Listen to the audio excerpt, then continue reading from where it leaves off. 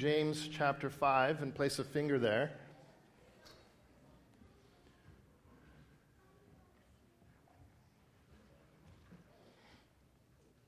But before we begin today's message, I wanted to give you guys a very brief update on the Jackson family.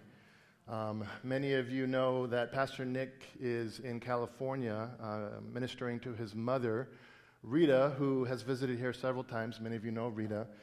Rita had a significant stroke last Monday, and yesterday, Stephanie joined him down in California. The prognosis is not good. The doctors are doing what they can to alleviate her pain, but as of 5 p.m. yesterday, they did take her off the ventilator and are just kind of counting down the minutes at this point. So please continue to be in prayer for the Jackson family. And actually, I'm going to invite Rich, one of our elders, to come up and pray over them real quick.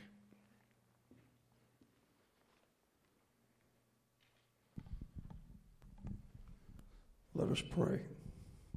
Our Heavenly Father, we lift up Rita to you, and we just feel assured that she's in your comforting arms and your love and your grace, and she's experiencing that right now, Heavenly Father, and that her outcome is totally in your hands. We lift up the Jackson family and give them peace and comfort through this time of sorrow and perhaps grief, but continued prayer for miracles. Heavenly Father, we especially pray that you equip Nick to be able to work with his father, who is especially struggling during this time, to lose someone that's been a part of you, been part of one flesh, Heavenly Father, for decades. Just comfort and give Nick the right words to bring peace and love to his heart. And Heavenly Father, we just pray that you could equip Nick and Stephanie to answer questions for the little grandchildren and all the grandchildren in the Jackson's family to kind of help them understand what's going on here. But Heavenly Father, we're just so glad that Nick and Stephanie, that you're alive in their hearts, and they just find the glory and the love and the grace through this experience. And now we pray this through our Savior, Jesus Christ, to you. We pray this in his name, amen.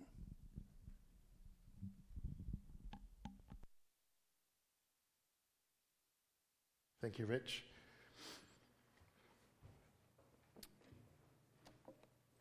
It's kind of an emotionally heavy day. We started with laughter, and now a somber reminder of just the impermanence of life. Guys, there's a really bad echo. That works. I'll just talk loud. More laughter. No, somber. I have 30 minutes to do a 45-minute sermon. So we're going to do this really fast.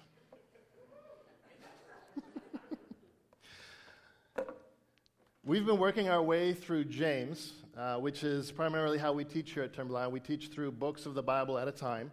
And we started this series, actually we started in Matthew and the Sermon on the Mount, and looked at how James is really kind of a commentary on that sermon.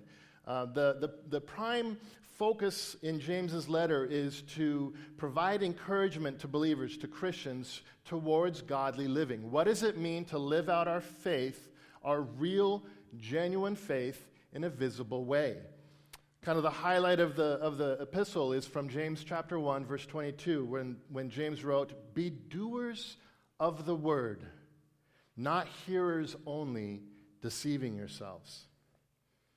This citizenship that James is calling to is part of our identity, and it should affect all aspects of our life in the way we treat each other, the way we speak, the way we even view each other, in the way we make plans and rely upon God for his timing and his purposes and his wisdom.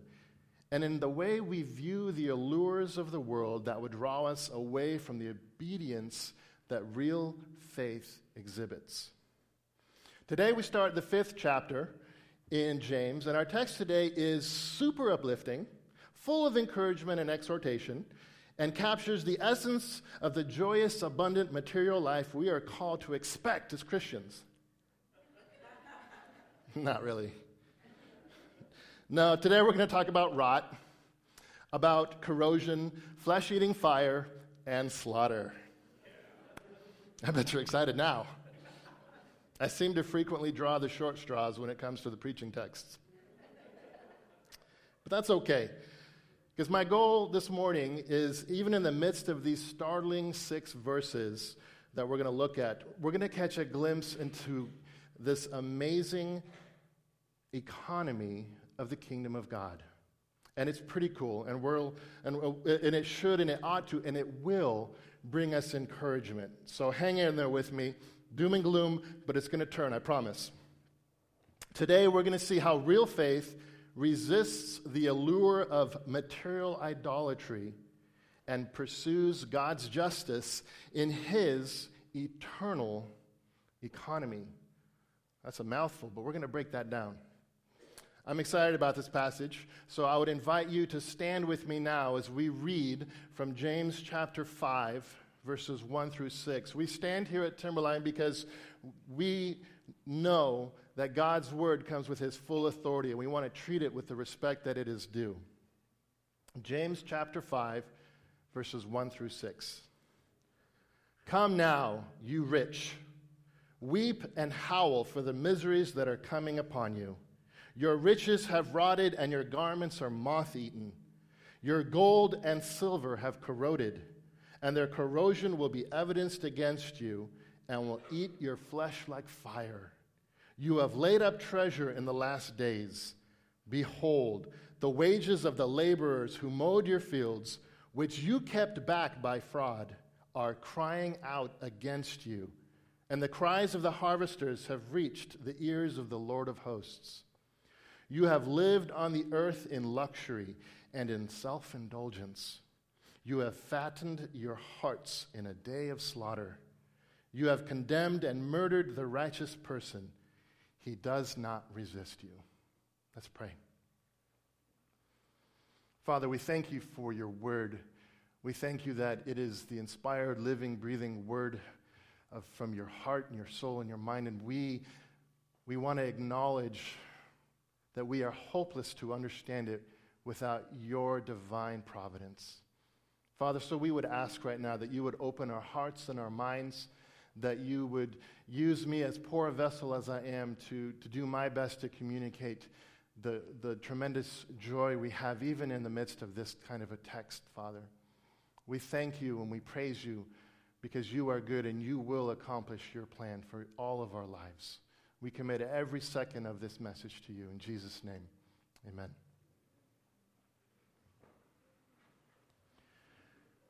A little bit of context real quick. Last week, Pastor Nick walked us through the end of chapter 4, where James admonishes the believers to pause and consider our presuppositions and our plans, to reflect on our tendency to forget God as we make decisions, as if somehow we are in control, rather than living out our faith in total reliance and obedience upon God. James rightly identifies such behavior as arrogance. And our God opposes the proud, the arrogant, but gives grace to the humble. James's point is visible faith is a humble faith. We know from this letter already that there were significant tensions between the rich and poor in James's original audience. Many Christians at this time were poor and being exploited by the rich, like we learn in chapter 2, verses 6 and 7. Then in our text, James addresses you rich with some of the strongest language found in the New Testament. It's important we identify who James is writing to in this text.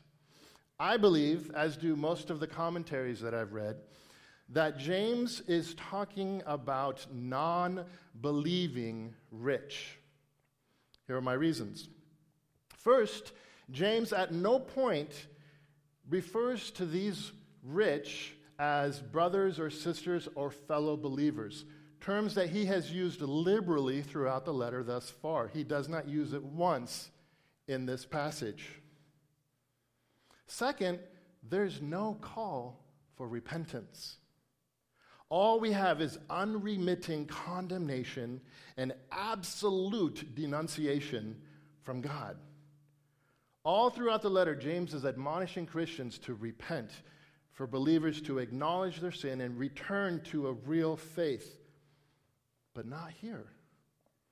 So if these 6 verses are directed at an audience who in all likelihood would never receive the message, what's the point? So James is using a common rhetorical device used throughout the Old Testament, like when God would send a prophet to Israel over here to pronounce judgment against this pagan nation over here. Israel got the message meant for them, but it was for Israel to acknowledge and to rightly know our God is just, that he loves us, and this is what his character looks like. The same thing is happening here in our text. So, what do we do with this? James pulls no punches expressing this warning in the most dire of terms. Through the inspiration of the Holy Spirit, James invites the rich to weep and howl for the miseries that are coming upon them. But what is their crime? Is it wrong to be rich?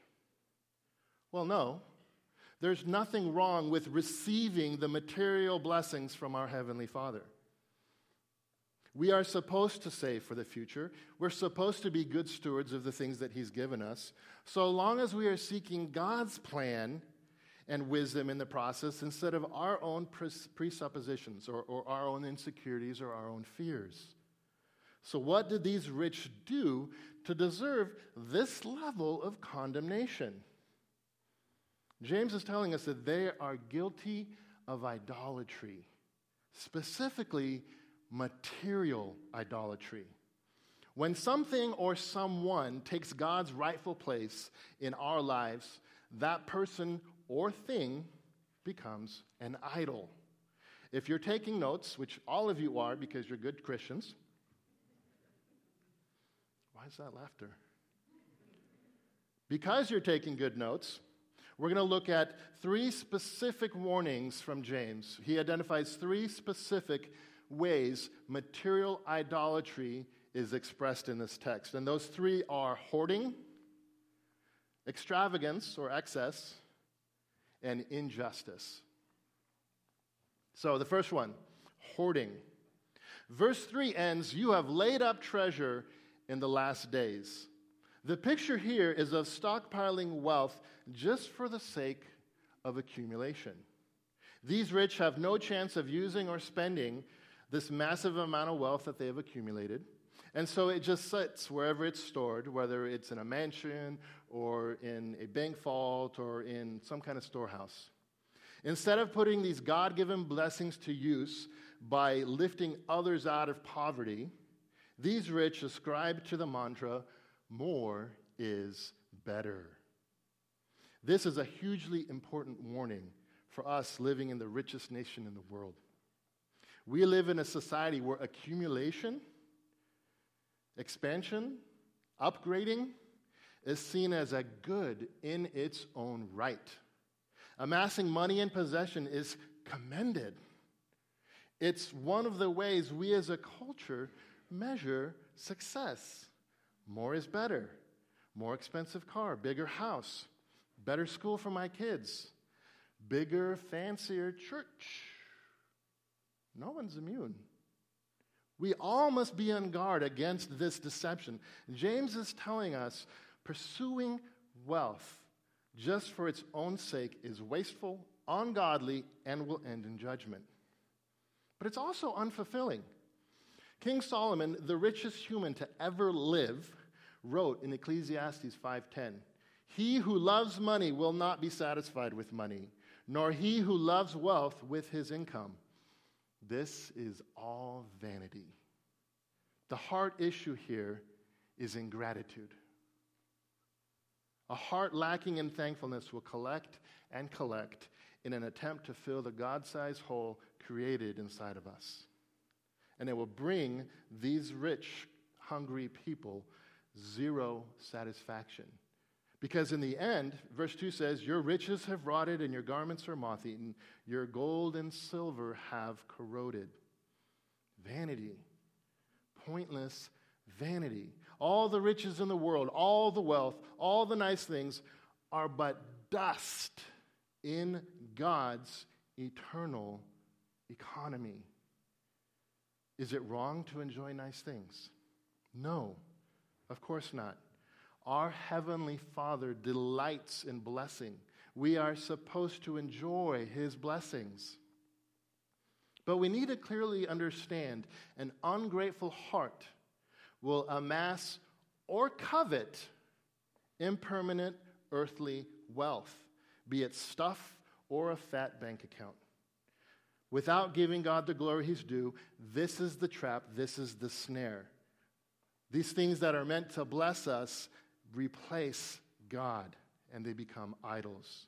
This wasted stuff will declare the guilt of the wasteful rich before the perfect, righteous, holy God, because He alone is worthy of that worship and that pursuit.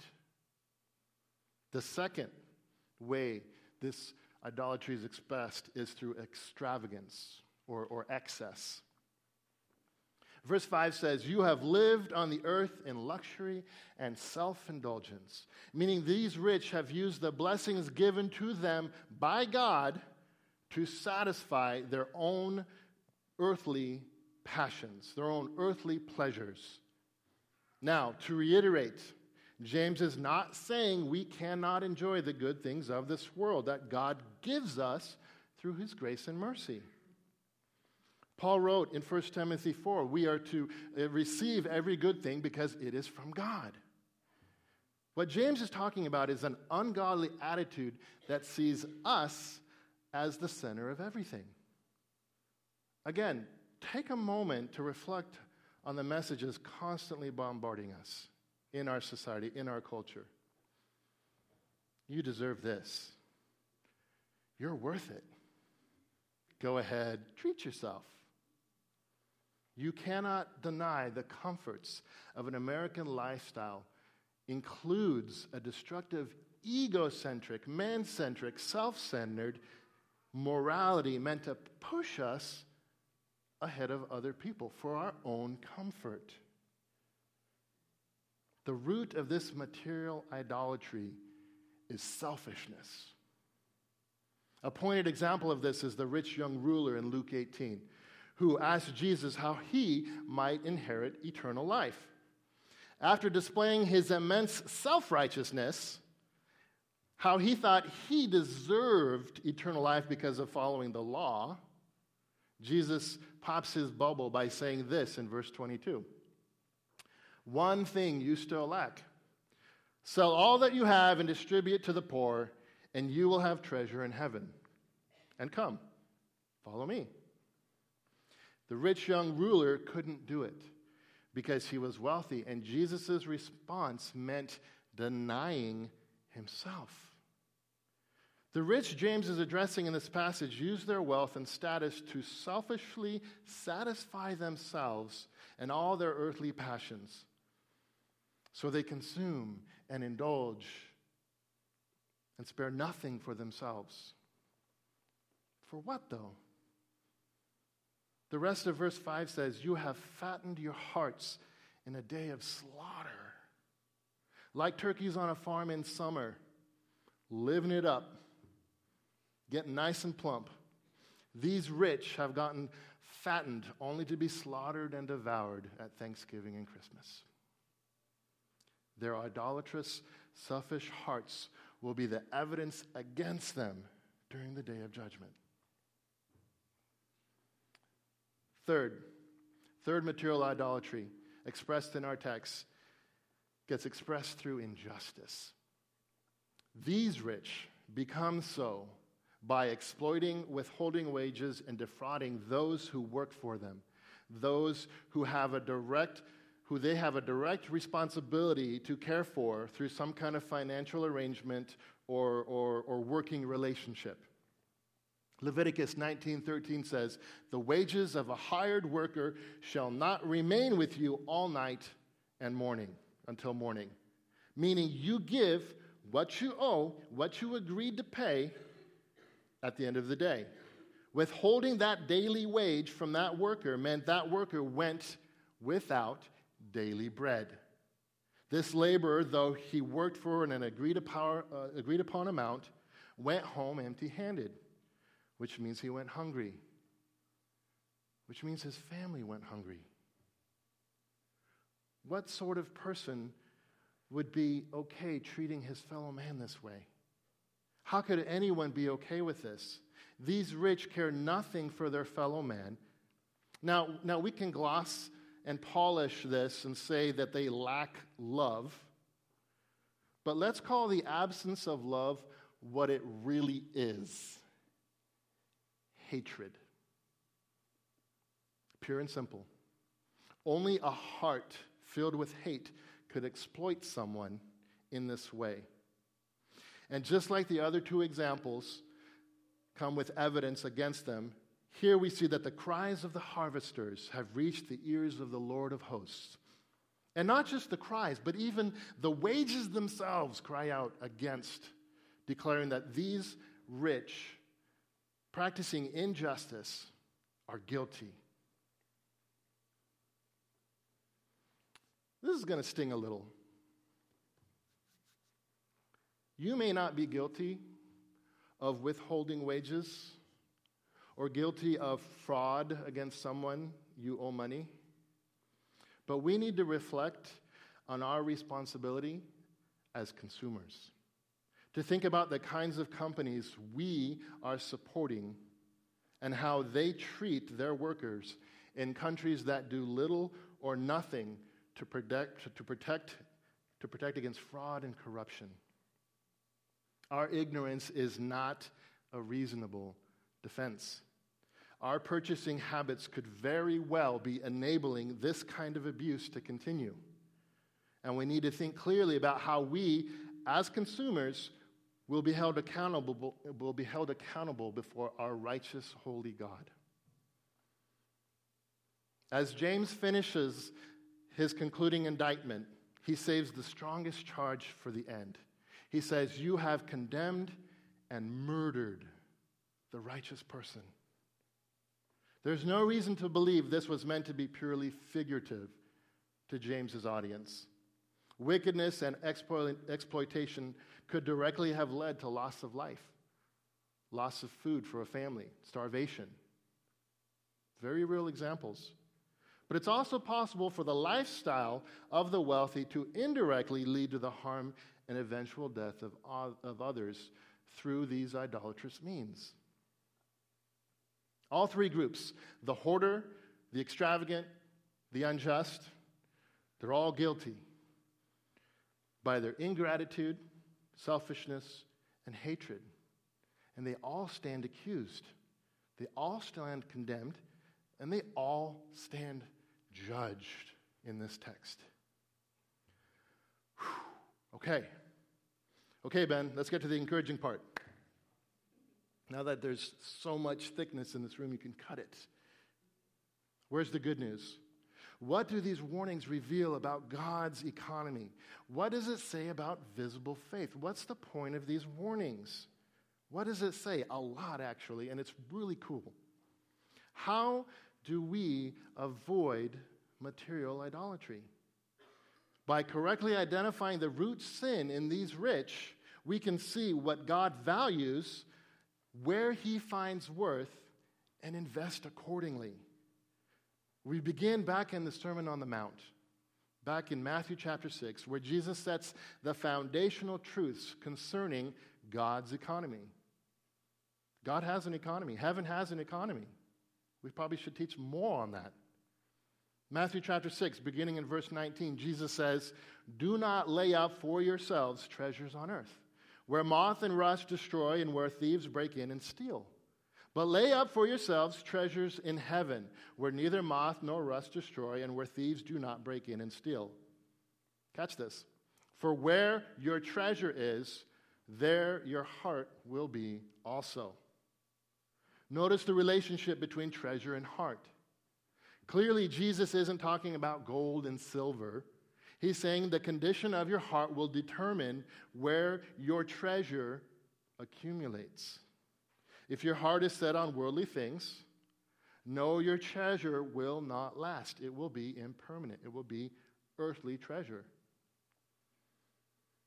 The fruit of our heart will reflect whom we serve.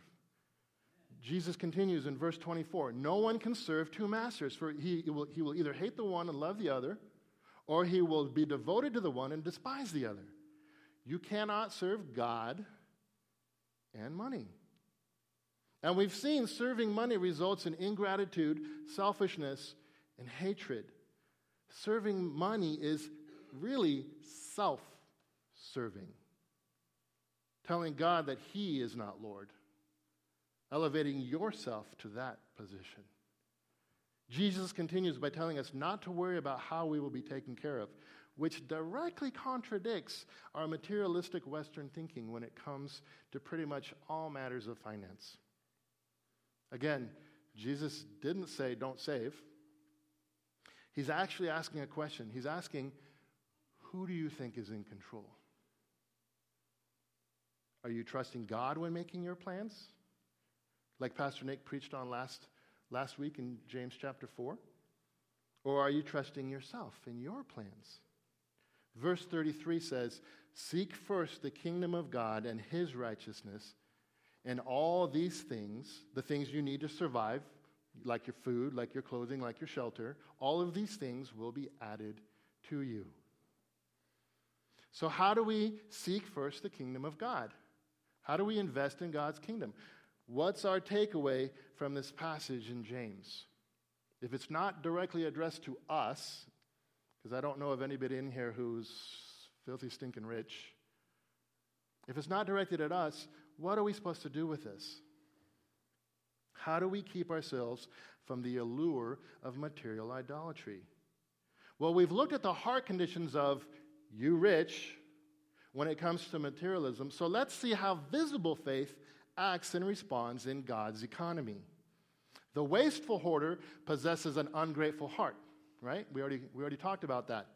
You might think that the response to this would be then thankfulness, but I disagree. I believe it's contentment. This runs extremely counter to our culture, pushing us to accumulate more and more and more. In God's economy, we practice contentment. The Apostle Paul wrote in Philippians 4:10, I rejoice in the Lord greatly that now at length you, he's talking to the church, you have revived your concern for me. You were indeed concerned for me, but had no opportunity. Not that I'm speaking of being in need, for I have learned in whatever situation I am in to be content.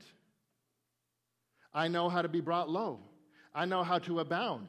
In any and every circumstances, I have learned the secret to facing plenty and hunger, abundance and need. Why does Paul know how to be content? Because he knows he's not in control. He admits it several verses later in verse 19. My God will supply every need of yours according to His riches and glory in Christ Jesus. Who supplies my needs? Me? Nope. I might work, but God provided the work. I might have a job, but God gave me health to get up that morning to do the job. God provided the boss that would actually pay me my wages. Who actually provides? My God does. Real faith trusts and acknowledges God is in control and supplies all of our needs. And this real faith is expressed as visible faith in our contentment, in our ability to say, I have enough. Well, that's a hard thing to say sometimes. And this keeps us from envy. Citizens of God's kingdom practice contentment for all the things given to them by God's grace. The extravagant rich, living a lavish lifestyle, has a selfish heart. How does kingdom economics contradict this trap, this allure? You might guess it would be the opposite. Instead of selfishness, it would be selflessness. Man, that's a lot of S's. Selflessness. But selflessness is a byproduct of a heart condition known as gratitude. James 4:3 says, "You ask but do not receive because you ask wrongly, to spend it on who? Yourself." When we don't get our way, bitterness and resentment start knocking on the door. But James says you don't receive because your motives are garbage and selfish. Just straight up.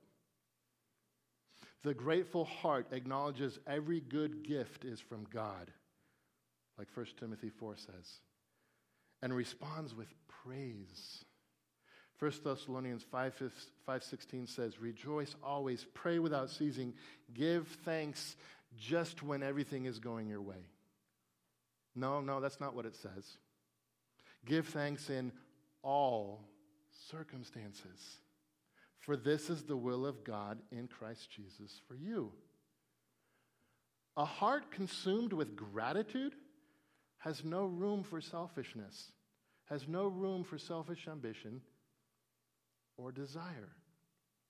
Citizens of God's kingdom express gratitude for all of the material things given to them through God's grace. And finally, the unjust rich, cheating and exploiting others, has a heart filled with hate.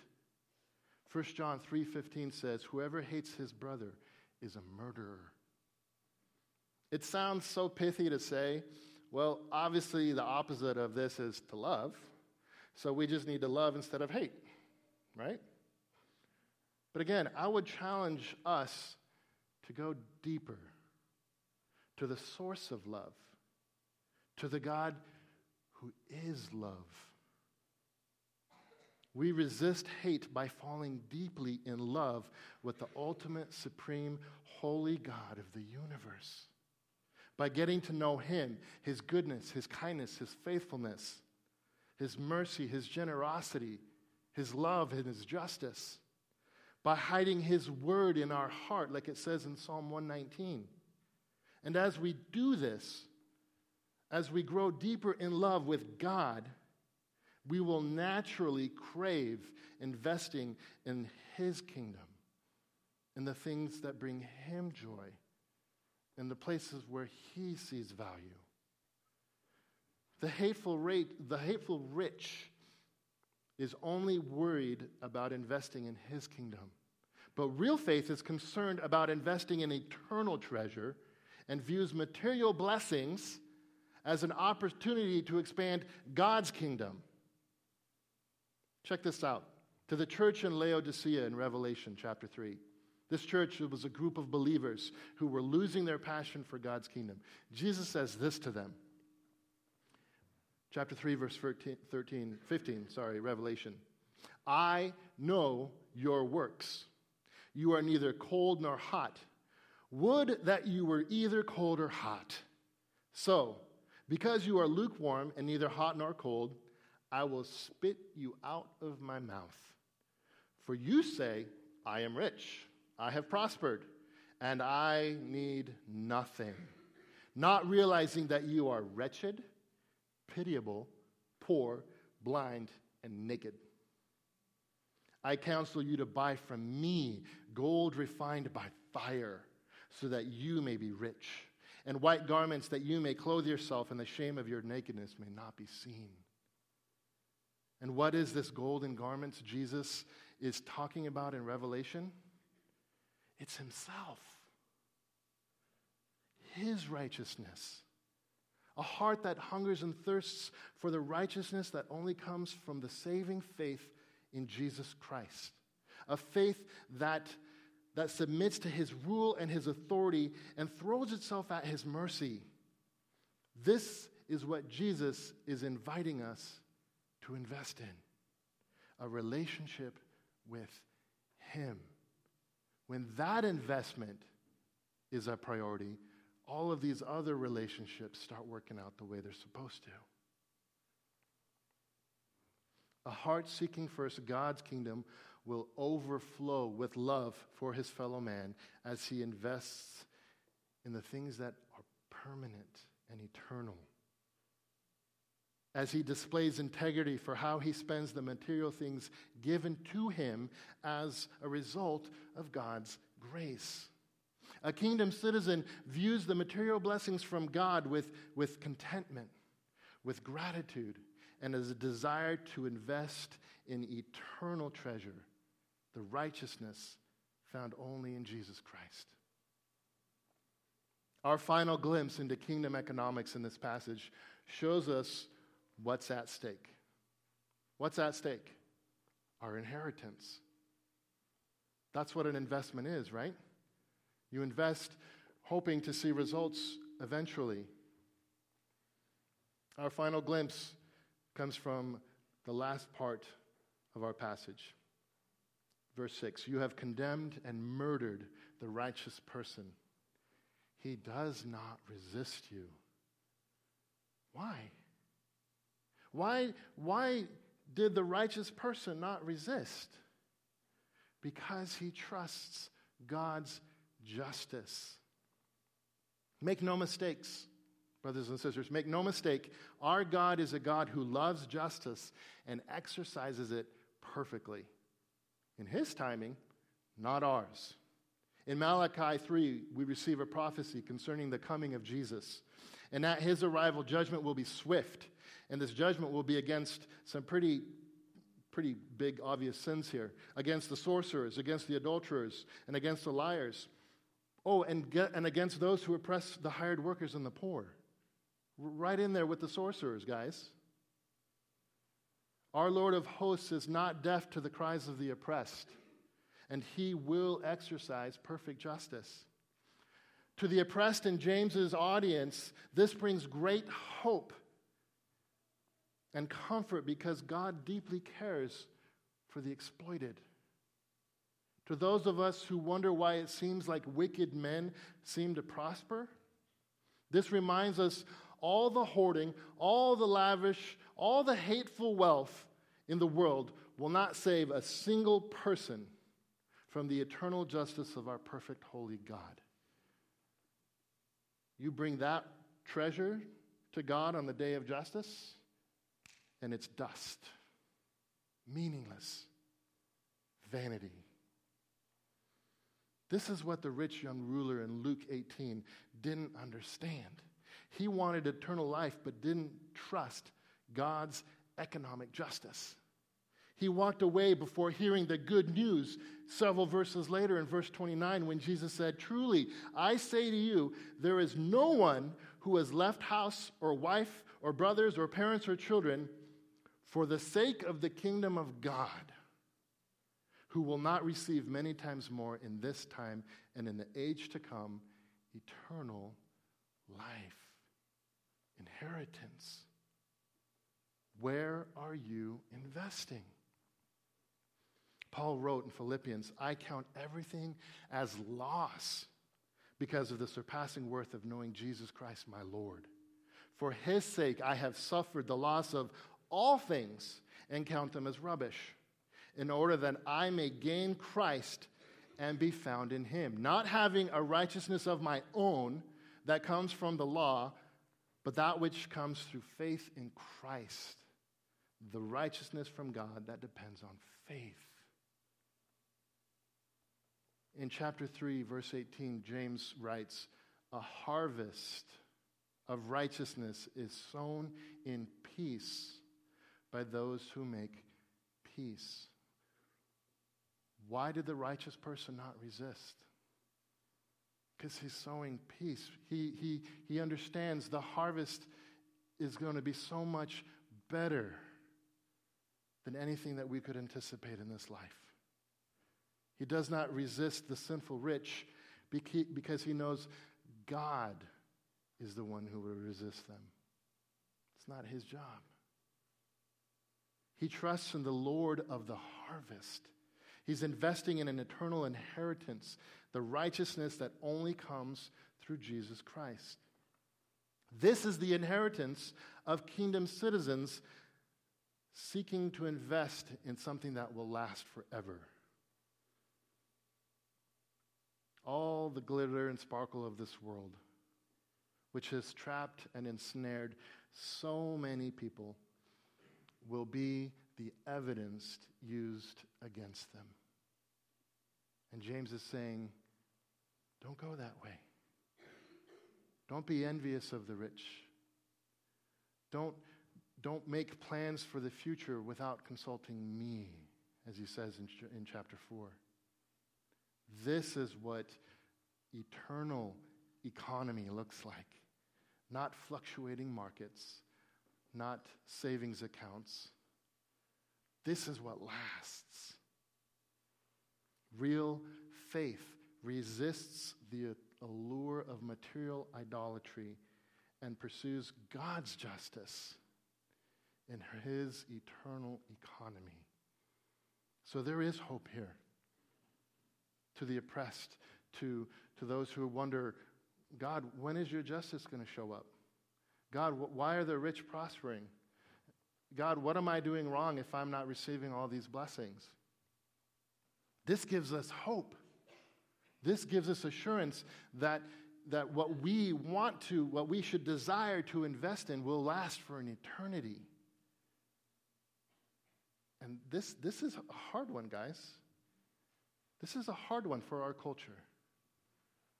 And so I would ask you to take a few minutes before we take communion. I would ask you to just pray and search your heart right now. And ask yourself, is there covetousness in my heart?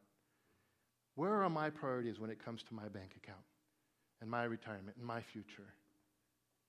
Whose kingdom am I investing in? Because only one will remain. Why don't you bow your heads for a moment?